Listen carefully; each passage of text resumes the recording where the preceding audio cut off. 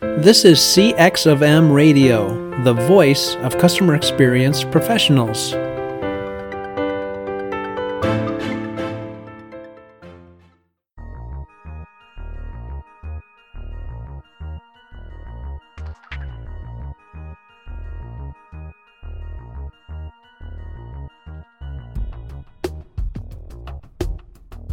Hello, everyone, and welcome to another World of UX podcast. This is your host, Darren Hood. Very happy to be here today to share with you as we talk about all things related to user experience, or UX as we call it. Welcome to those of you that are listening for the first time. And on this podcast, we will talk about all things related to UX. We will talk about history. We will talk about methods, methodologies. We will talk about careers. And currently, we're covering the topic of maturity levels. And the topic, this is our third week of coverage on the topic, the quest for UX maturity, a subject that a lot of people actually are not familiar with, even if they do know something about UX. We spent the first 2 weeks working our way up the model, the most popular, probably the first published model on UX maturity. That was published by Jakob Nielsen. And his model consists of 8 different steps. And in 2 weeks, we've only been able to talk about 5, usually due to the recap to an extent. I thought we were going to get further last week, but we didn't. But let's go back and we're going to see how far we can get this week. I'm not going to promise you we're going to finish it this week. I thought we were last week, but let's get into our recap here right away. What basically, again, is UX maturity level for those of you that don't know? A UX maturity level basically is a model, as we mentioned, that is used to measure where a company is with regard to their organization's evolution, their status, if you will, with regard to UX. Step 1, step 2, step 3, step 4, step 5, whatever the number of levels that are present. That's basically what is used to gauge your current status as well as what your goals are. And I mentioned that we're talking about the Jakob Nielsen model.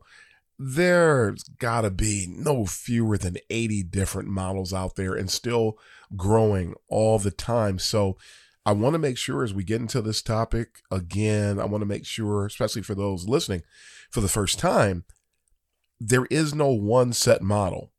You're going to see different models. You're going to select one that works best for your organization. But I also have to add this. You also have to select one that's going to help you be as honest as you can possibly be. Because, as always is the case, there are a lot of models. And while different models may work for different organizations, there are also some models that, in my professional opinion, don't work for anybody. And they don't really share the insights and the modes for self-examination, self-awareness that you need to really achieve true UX maturity. So I want to make sure that I mention that as well. So again, a UX maturity level is basically a model that someone can follow that lets you know where you are, where you could be, help you set goals, things of that nature. They will identify the different levels, whether it's 5, whether it's 8, whether it's 10, whatever the number is. And it will not only give you a level, but it will give you characteristics associated with that level. And that's what you can use to gauge where you are and what you need to do to ascend to another level. Jakob Nielsen's model was the first, likely the first, definitely the most popular in earlier days of UX, and it still holds a great deal of value today. It is also my opinion that there are certain aspects of the model that don't work, most notably the time that it takes to get from one maturity level to another. And someone might be thinking, well, if it doesn't work, why would you even suggest it? Well, I bring it up because it's a model. It's something that we can use as a guideline. It's something that we can use as a point of examination. And it's been proven to be valuable over the years. So we don't want to just throw it out because the time that that are listed in the model might be unrealistic. For example, it says that you could be in the first level for decades. Well, if you tell that to someone in leadership, they may tell you to get lost. So that's the reason why. But if we throw the timing out and just focus on what it is that Nielsen is trying to get us to examine, now it has value for everyone. You're not just going to look at one model. You're going to look at multiple. We can't cover multiple for the purpose of the podcast, but we can point you to them so that you can do the right thing. Also, remember, you're not tied into this one model. There are lots of models out there. You can just use this as a guide. So parts of it may work, parts of it may not. The timelines definitely won't work. But again, this gives you something to look at, and it serves as a basis for this presentation today. Again, the key is that you want to be realistic. You want to have goals that are achievable, and you want to make sure that you list characteristics associated with each level of that model. Another thing you want to be on the lookout for is not infusing the model that you follow, whether you create one or use one that already exists. Do not infuse your model with things that don't exist. We're living in the age, as I said on another episode, of the wild, wild west of UX. And that means that there's a lot of things going on in the world of UX that are really not legitimate. So you want to make sure that you're not bringing these illegitimate aspects of UX into your maturity model. So again, so we don't lose a lot of time today. And again, we're just trying to recap and help everybody who's joining us for the first time to be able to catch up. Let's go ahead and dive in from here, shall we? So I was reminded that there was an appearance of Slack. A lot of us, either we know what Slack is, or we have used Slack, or we use it. And Slack appeared on Fox News last week. And this illustration will help you understand why maturity levels are so important. Slack appeared on Fox News, and as they were talking about what they were working on, the acronym UX came up in the discussion. Was there any detail provided when they talked about UX? No. Did they define what UX is? No. Did they spend any time talking about what you need to do, what elements of a proper UX practice are? No. All they did was mention user experience. All they did was mention UX. And that was pretty much it. For those of us who are sensitive, and if you're working in the world of UX, or if anyone's interested in UX, for someone to be on a high profile network like that and mention UX, it's going to catch your ear. What many of us won't recognize, and this is where maturity levels come into play, is that when you simply mention UX, but you do not define it, and you do not provide actual context, a lot of people have no idea what you're talking about. And if someone has just been exposed, if they're at the lower levels of a UX maturity model, they are going to associate someone's mention of UX with where they are on the maturity model. Hence, the mention of UX becomes highly subjective in such a situation, and it does us absolutely no good for someone to mention it. It's not good for someone to mention UX without providing context. It's not good for someone to mention UX without defining it. It's not good to mention UX without providing some details with regard to what you mean when you say UX and how it's executed. Because there are so many people who are operating at so many different UX maturity levels that it's guaranteed that people are going to walk away with the wrong concept. And now all it does is add to the conundrum that we're currently being exposed to in the wild, wild west of UX. People have different maturity levels, and so they hear these terms differently, and they walk away thinking that they got something of value when all they did was walk away with a little bit more dust in their glasses and their goggles, so to speak. When we decide as a discipline that UX maturity levels are important. And when we decide, no matter what model is being followed, when we decide that it is critical that we pursue it, and when we decide to achieve higher maturity levels, the ability to communicate effectively across companies, from person to person, from institution to institution, becomes that much more effective. But right now, it's pretty wild and crazy. Jakob Nielsen's model, again, has 8 levels. Number 1 is hostility. Number 2 is developer-centered. Number 3 is skunkworks. Number 4 is a dedicated budget. Number 5 is managed. Number 6 is systematic process. Number 7 is integrated user-centered design. And number 8, the absolutely highest level that an organization can reach, is that of a user-driven corporation. And we have already learned that through the work that the Design Management Institute conducted, the research that they conducted, companies that are more user-centered, and this would be levels 7 and 8, basically speaking, companies that have the integrated design processes, and they are definitely user-driven in everything that they do. Those organizations outperform the competition by anywhere from 216 to 228%, research has shown. Even more recent research, it still falls around the same, around the 224 percentile level, but the proof is in the pudding.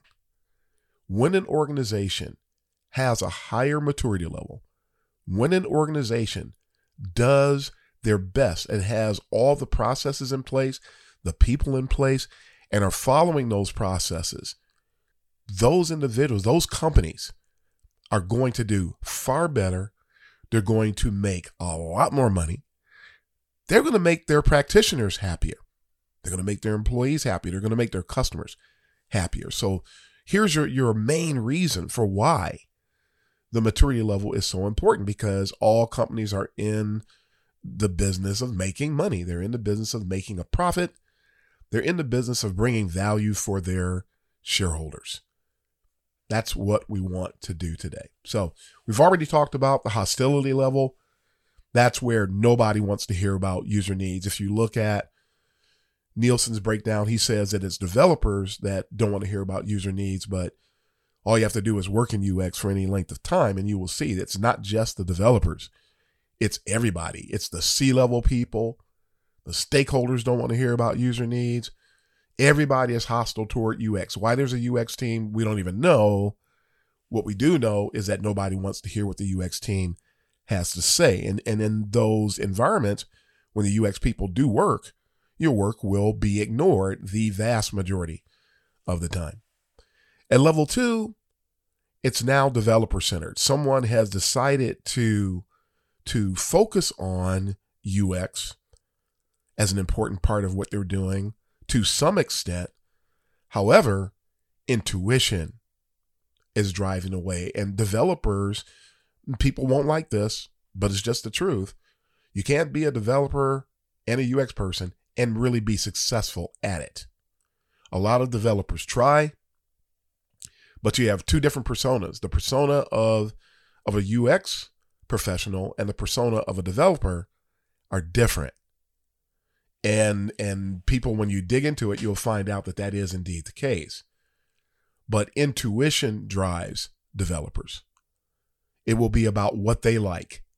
It's very, very subjective. It's not about research. It's not about heuristics. It's not about proven principles and best practices. It's about intuition.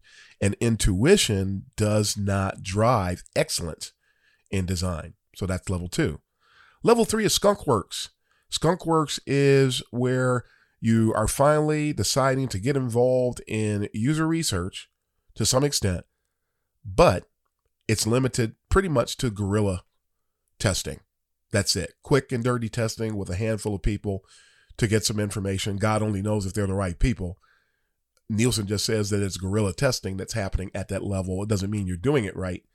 It just means that there's some degree of testing that is taking place. So we want to make sure that we understand that. He also says that external usability experts could be called upon in those cases. So Skunkworks is the pinnacle of the bottom three levels. Skunkworks is where a lot of people actually think they're doing a great job when it comes to user experience, but you're really starting to scratch the surface for the first time with regard to doing user experience the right way. Number 4, which we covered last week, the dedicated budget. You finally have numbers. You finally have the organization that is willing to dedicate X number of dollars to the UX operation on an annual basis.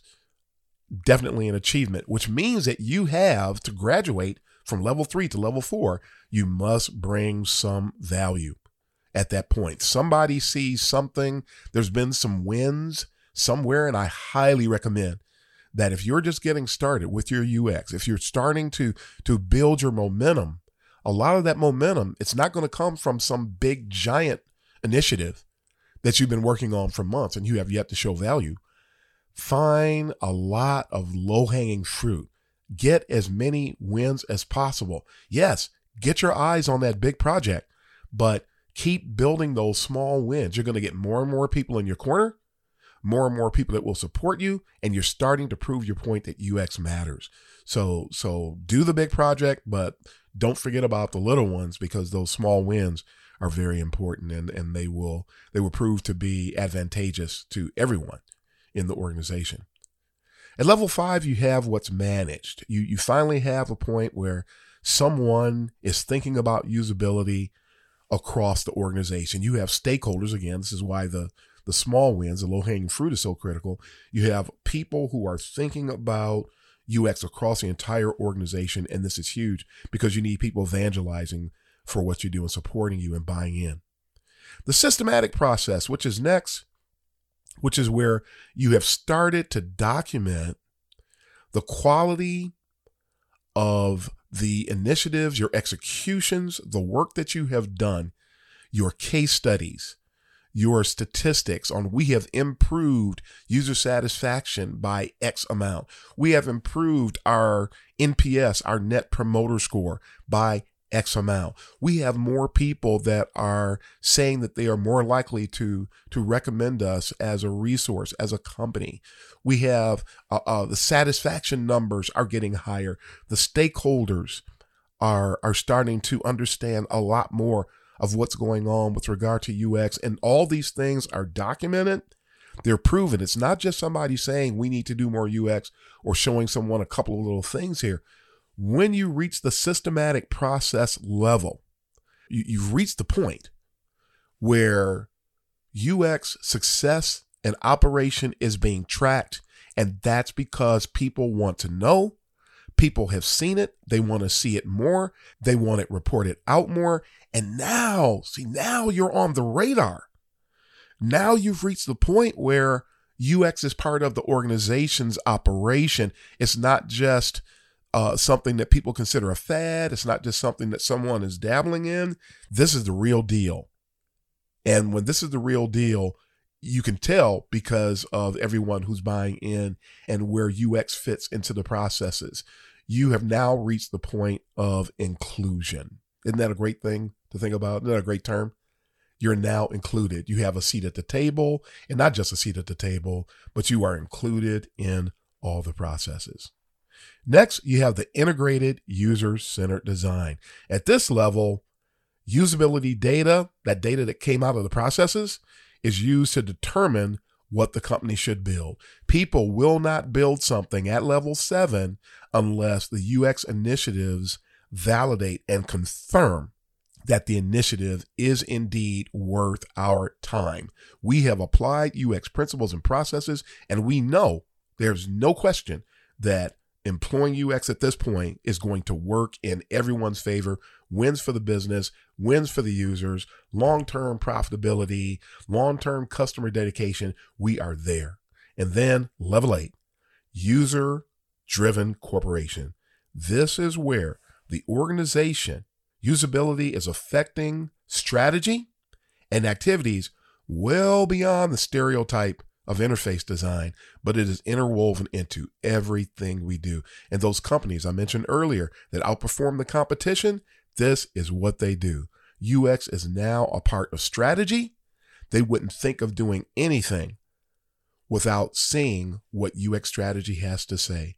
When we reach this level, we are then fully mature from a UX standpoint, and we are limitless in what we can achieve. Let's make sure that we strive to achieve the levels of maturity that are within our grasp, and make sure that we honestly identify where we are.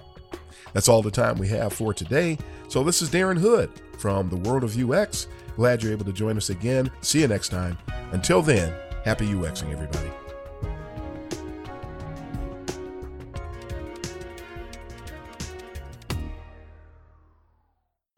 Thanks for joining us for this session of CX of M Radio. Be sure to rate, review, and subscribe to the show, and visit cxofm.org for more resources.